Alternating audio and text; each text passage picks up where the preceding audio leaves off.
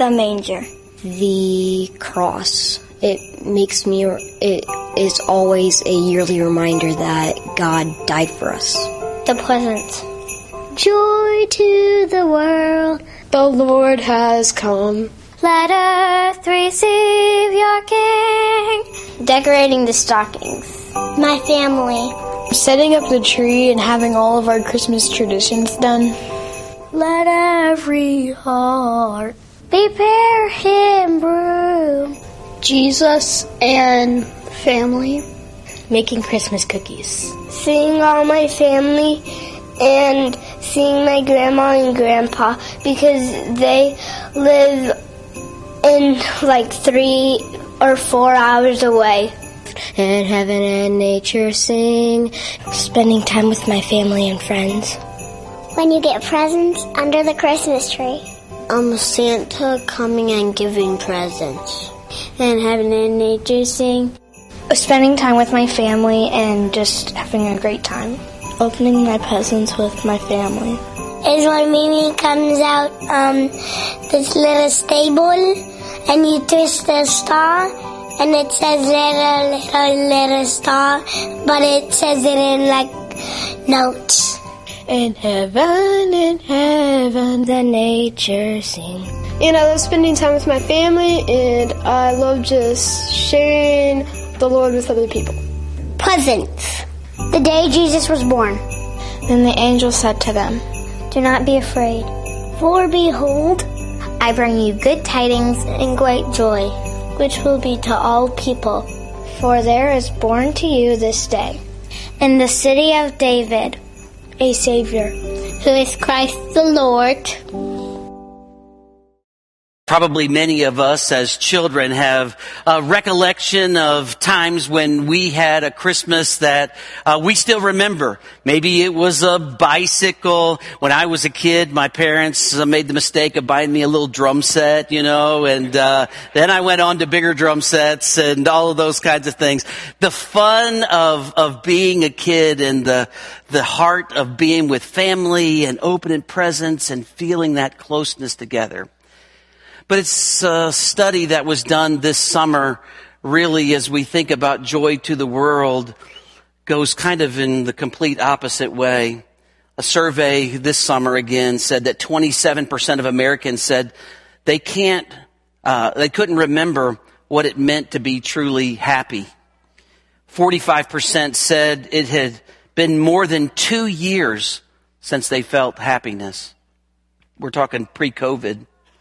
More than 50% said that they have been more unhappy in the past year than they have in any other year.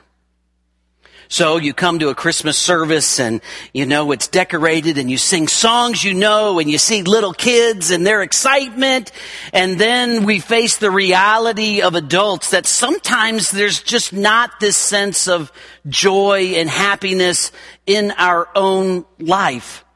And we open the scripture and we find passages about joy and we hear about Jesus and his coming and him bringing joy. And we think, am I missing somewhere or something along the lines of this aspect of joy in my own life? I want to do something a little bit different today in the message time because as we look at the Gospel of Luke, there are 3 major occurrences in Jesus' life where there is joy that is expressed.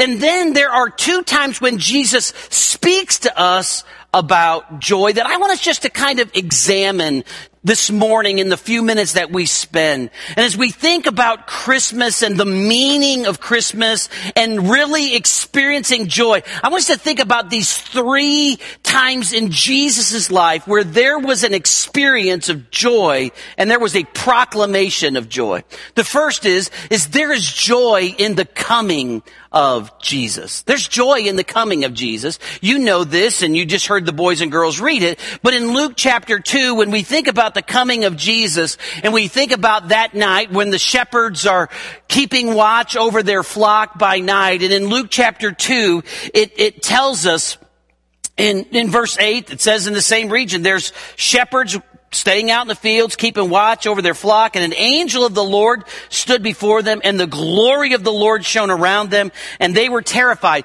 But the angel says something to them that you need to be aware of in Luke 2:10 and 11. The angel said to them, "Don't be afraid, for look, I proclaim to you good news of great joy that will be for all the people. Today in the city of David, a Savior was born for you, who is the Messiah, the Lord." There's joy in the coming of Christ. Now, as the angels proclaimed this message of joy, I'm bringing you good news of great joy, you have to understand that they're sharing this with shepherds.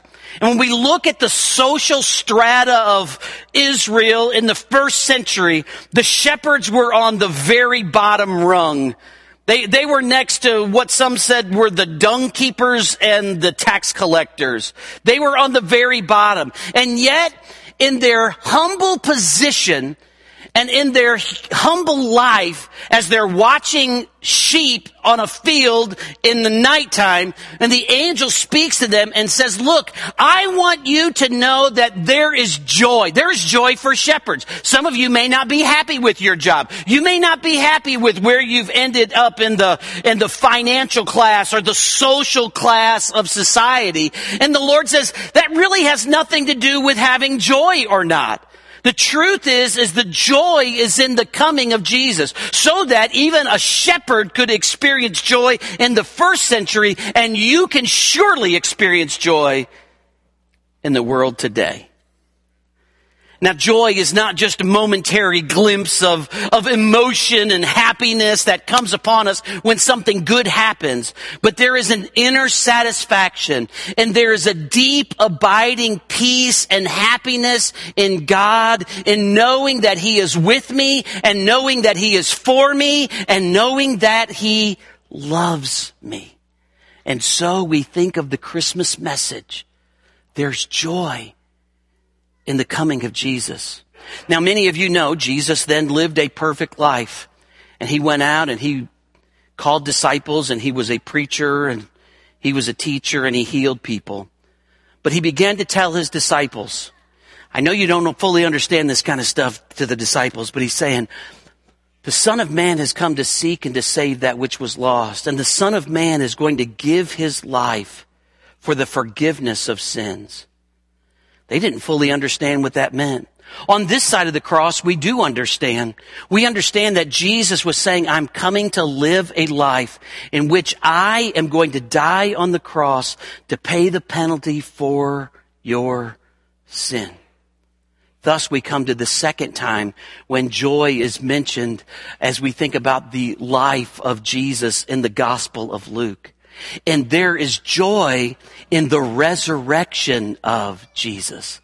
In Luke chapter 22 and following, we find, Luke chapter 24, we find that in the resurrection of Jesus, remember Jesus died, He died to take the punishment for our sins, but the disciples thought, man, all hope is lost. This one that we put our trust in, Jesus, He's now died, He's gone, what is going on around us? And then in Luke chapter 24, and verse number 40, it says this, having said this, Jesus showed them His hands and feet. Jesus appears to His disciple and he says, look, I'm alive. He shows him His hands where the scars are. He shows His feet where the nails had been driven in. And He says this, He says, look, look at my hands and feet. And then it says this in verse number 41. While they were still amazed and in disbelief, because of their joy, He asked them, do you have anything to eat? But notice what He says. They were in amazement and disbelief because of their joy. Have you ever had one of those moments in life where you kind of pinch yourself and think, is this too good to be true? The disciples were having one of those kind of moments. Now, they knew that Jesus had talked about dying, and they didn't fully understand that. But then they knew that Jesus had talked about coming back, and they didn't fully understand that. But now, they are in absolute joy because Jesus is alive. They saw Jesus led off by Roman soldiers. No doubt there were some that took a peek at the cross where Jesus died. But as they came to the tomb on that Easter morning, the stone was rolled away the tomb was empty, and Jesus then later, as he appears with his disciples, they look at him and they say, this brings joy. Jesus is alive. Everything he said about what he was going to do is true. And then there's another aspect of joy that comes right there in Luke number 24 as well. And that is the ascension of Jesus. Jesus spends 40 days with his disciples here on the earth. And it says in verse number 50 of Luke 24 that he led them out of the vicinity of Bethany, and lifting up his hands, he blessed them. And while he was blessing them, he left them and was carried up into heaven. So now Jesus is ascending into heaven. And it says after worshiping him, they returned to Jerusalem with great joy. Now you say, Jesus died and he rose from the dead, and wasn't that enough? But here at the ascension, every doubt that they had about Jesus was answered. Every question that they had about whether Jesus was fully God was taken care of. And there is a sense in which when there is no doubt and there is no fear, that leaves a lot of space for joy in our life.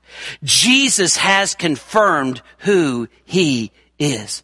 And because Jesus is who he says he is, we can experience joy. And that's the truth of it for us. It's not about our position. It's not about our possessions. It's not about our education, though all of those things can be important, but they're not most important. What's most important is joy on the inside because of Jesus coming, showing God's love, dying, rising from the dead, ascending into heaven, and in heaven today. The Bible says that he actually intercedes and prays for us. But Jesus also gave two speeches, conversations in which he talked about joy as well. So we think about Jesus' life and what that means, but now comes the part say, how can I know that I have that? I see what Jesus has done, but what about me? Is there something in my life that I can do to say, Jesus, I not only want to know about that joy, but I want to experience that joy on the inside of my life. And in Luke chapter 15, Jesus gives an illustration, actually 3 illustrations. He talks about a shepherd who has a sheep, and he has 100 sheep, and one of the sheep wander off and is lost, and he goes to look for it. He talks about a woman who had 10 coins, and she lost one, and she looked diligently for it. He talked about a man who had 2 sons, and one of them went off and to riotous and a party lifestyle and was lost. And Jesus makes a statement in Luke chapter 15 that shows us that as we think about joy, there is joy in turning to Christ. He gives the picture of things that are lost, and he gives the picture of things that have strayed like a sheep.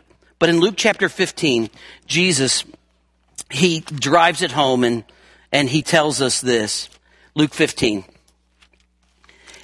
In verse number 7, he says, all right, Luke 15 is eluding me. There it is. Luke 15, verse number 7. It tells us, as this shepherd has looked for his sheep, I tell you in the same way, there will be more joy in heaven over the sinner who repents than over 99 righteous people who do not need repentance. What's Jesus saying? He's talking to people. He's not really talking about sheep, and he's not really talking about coins. He's talking about people. And the truth is, all of us at some time in our life have thought things, said things, done things that have disqualified us from a perfect heaven with a perfect God. And because we're disqualified, there's no hope for us for eternity. There's no way we can experience joy on our own. Some people think if I can just do enough good things to outweigh my bad things, and I put my life on an old-timey scale, then if my good outweighs my bad, then I can get to heaven. And Jesus says, no. This is how you find that joy in your life. You're turning to Christ. He uses the word repent here, which means that we change our mind, We change our heart and we change our actions. That we're moving in one direction, but I say, no, Lord, I'm going to say yes to you. I'm going to believe in who you are and what you've done in dying on the cross for my sin and rising from the dead. And I'm going to trust you. I don't know if you keep up with news and those kind of things, but over the last few weeks, you may have known that Jay Leno, the comedian, and was in a bad accident. He was actually underneath an older car, and he loves cars, and some gas dripped. He was working on a fuel clog, and as he was doing that, some fuel dripped onto his face, and then there was a spark, and his face went up on fire. If his friend had not been there to pull him out and kind of suffocate the flames under his own shirt and chest against him, then he probably would have died. Leno was rushed to the hospital, and he, in order to help the healing process, had to spend about 8 hours a day for several days in what they call a hyperbaric chamber. It's just an oxygen chamber. He called it a glass coffin. That's what he called it. He said, I'm in this glass coffin for 8 hours a day for days upon end. But I found it interesting because the interviewer then asked him, you're in a glass coffin. I mean, you're thinking about death. What did you think about when you were in that hyperbaric chamber? And instead of thinking about, man, I'm in this glass coffin, thinking about God, thinking about my relationship with God, thinking about what happened if I died, all those kind of things. His answer was, I'm thinking about new material, new jokes. What are the jokes I'm going to be able to tell when I get out? And what I find sometimes is that people will think about anything to keep them from confronting their own mortality in life. Jokes, throw myself into my education, my work, my relationships, but don't have to think about that moment when I cross from what we know of life into eternity. He tells us there's joy in turning to Christ. But there's one other passage I think that is just absolutely essential that Jesus shares about joy in the Gospel of Luke. The disciples, he has sent them off to preach and to teach. And man, they have come back and they are excited. Man, we've been able to preach and some awesome and wonderful things have happened. And Lord, we didn't know that as disciples that how great this was going to be and how wonderful ministry would be. And in Luke chapter 10 and verse number 20, Jesus says this, don't rejoice that the spirits submit to you, but rejoice that your names are written in heaven. There is joy in knowing you are going to heaven with the Lord when you die. There's joy. He says, look, guys, don't get all excited about the things you're able to do, the preaching, the teaching, and seeing. You rejoice in this. Your name is written down in heaven. My son and I were talking this past week about one of his classic middle school embarrassments. Did you ever have any of those classic middle school embarrassments? So we moved from Georgia here to Missouri, and our son Luke was going into 11th grade. Joel was going into 9th grade. Micah was growing into 7th grade, and he was starting a new year at DeBray Middle School. And as he shows up at DeBray Middle School, it's the first day of school, it's the new clothes, it's mom taking the pictures before the day starts, and there's all this excitement and all this buzz, and he walks into his first hour class, and the teacher reads the roll, and he's not on the list. And so she says, well, let me see your schedule. So he shows his schedule, and he realizes he's in the wrong gym. He's in gym, but he's at the wrong gym. He's supposed to be in gym A, and he's at the wrong place. He said, but when that teacher didn't call my name, there was this embarrassing, middle school moment. The Bible gives us the picture in Luke chapter 10, if we could bring that verse back up. He gives the picture that there are names that are written down in heaven. That God has a roster, that there's an attendance book, that there's a membership list of those whose names are written in heaven. And on this list, he says, rejoice if you're on it. God forbid any of us, especially on this Christmas morning. Julie and I were coming home last night. It was a little after 10, and there was an accident on 70, and we were actually getting on right around the Zumbel exit, and thought, as we could see down the eastbound lanes, looking down the police cars, thinking, oh, what a horrible night to be in an accident. It's Christmas Eve. And then traffic on 70 backed all the way up. You know, there may be a time in your life where you face that tragic moment and step into eternity. There's joy in knowing your name's already written in heaven.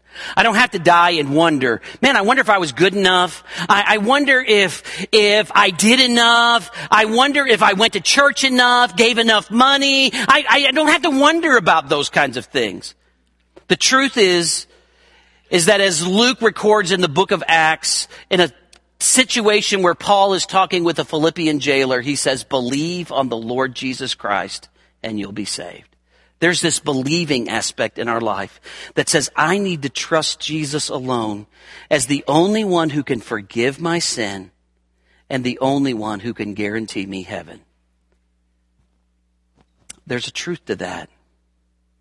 Do you know that you know your name is written in heaven? How sad it would be to think, man, you know what? I went to church on Christmas and Easter and celebrated Jesus coming and Jesus rising from the dead. But somehow along the line, I missed the fact that I was supposed to believe and trust in Him alone. Don't miss it. You're called to trust. You're called to believe. Trust Jesus alone. Most of you know that the Queen died this past year. And over her coffin was draped what they called the Royal Standard flag.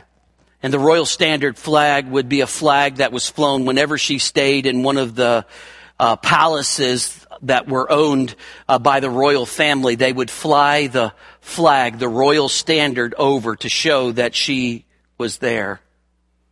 It reminded me of a song that we used to sing when we were children. And it said this, joy is the flag flown high over the castle of our heart, for the King is in residence here. You know, when Jesus is in your life, you can fly a flag of joy, knowing that He has all control in life and in death. So I ask you today, have you trusted Jesus? Do you know your name is written in heaven? If you don't know that today, Christmas 2022, may be that day when your life is transformed. Would you bow your head and close your eyes with me? And I want to take just about 2 minutes. And I want to tell you today that all of us have sinned. Every person here has thought something, said something, or done something that has disqualified us from a perfect heaven with a perfect God. But the Bible says that Jesus died for our sins according to the Scripture, and He was buried, and He rose again the third day according to the Scripture. Jesus died for our sin to take the punishment, and Jesus rose again from the dead. And the Bible says that you have to trust Jesus alone. And in Romans chapter 10, it says, if you'll confess with your mouth that Jesus is Lord, and believe in your heart that God raised Jesus from the dead, then you can be saved. For with the heart man believes unto righteousness, and with the mouth confession is made into salvation. Today, if you don't know Jesus, maybe in your heart you need to be thinking, what do I need to do? Well, you need to talk to the Lord and say something like this, Lord, I know I've sinned. I know I've thought things, said things, done things that have displeased you. And I believe Jesus died on the cross for my sin and rose again. And Jesus, I need you to forgive me and come into my life. If you've never made that decision, Pastor Jerry, Pastor Tim, myself, Pastor David will be available after the service if God's speaking to you. Lord, I pray that you would take the message that has been shared, how you are the only person that can bring joy. It doesn't happen through possessions or position, education, or vocation, or even earthly relationships. May we be filled with joy because, Lord, you came, you died and rose again, you ascended to heaven, we've turned to you, and we've trusted you alone, and our name is written in heaven. And it's in your powerful name that we celebrate. And for those especially of us who know our names are written in heaven, we celebrate, Jesus, you coming for us. And we cry out, thank you, Lord. We worship you, Lord. And it's in your name we pray. Amen.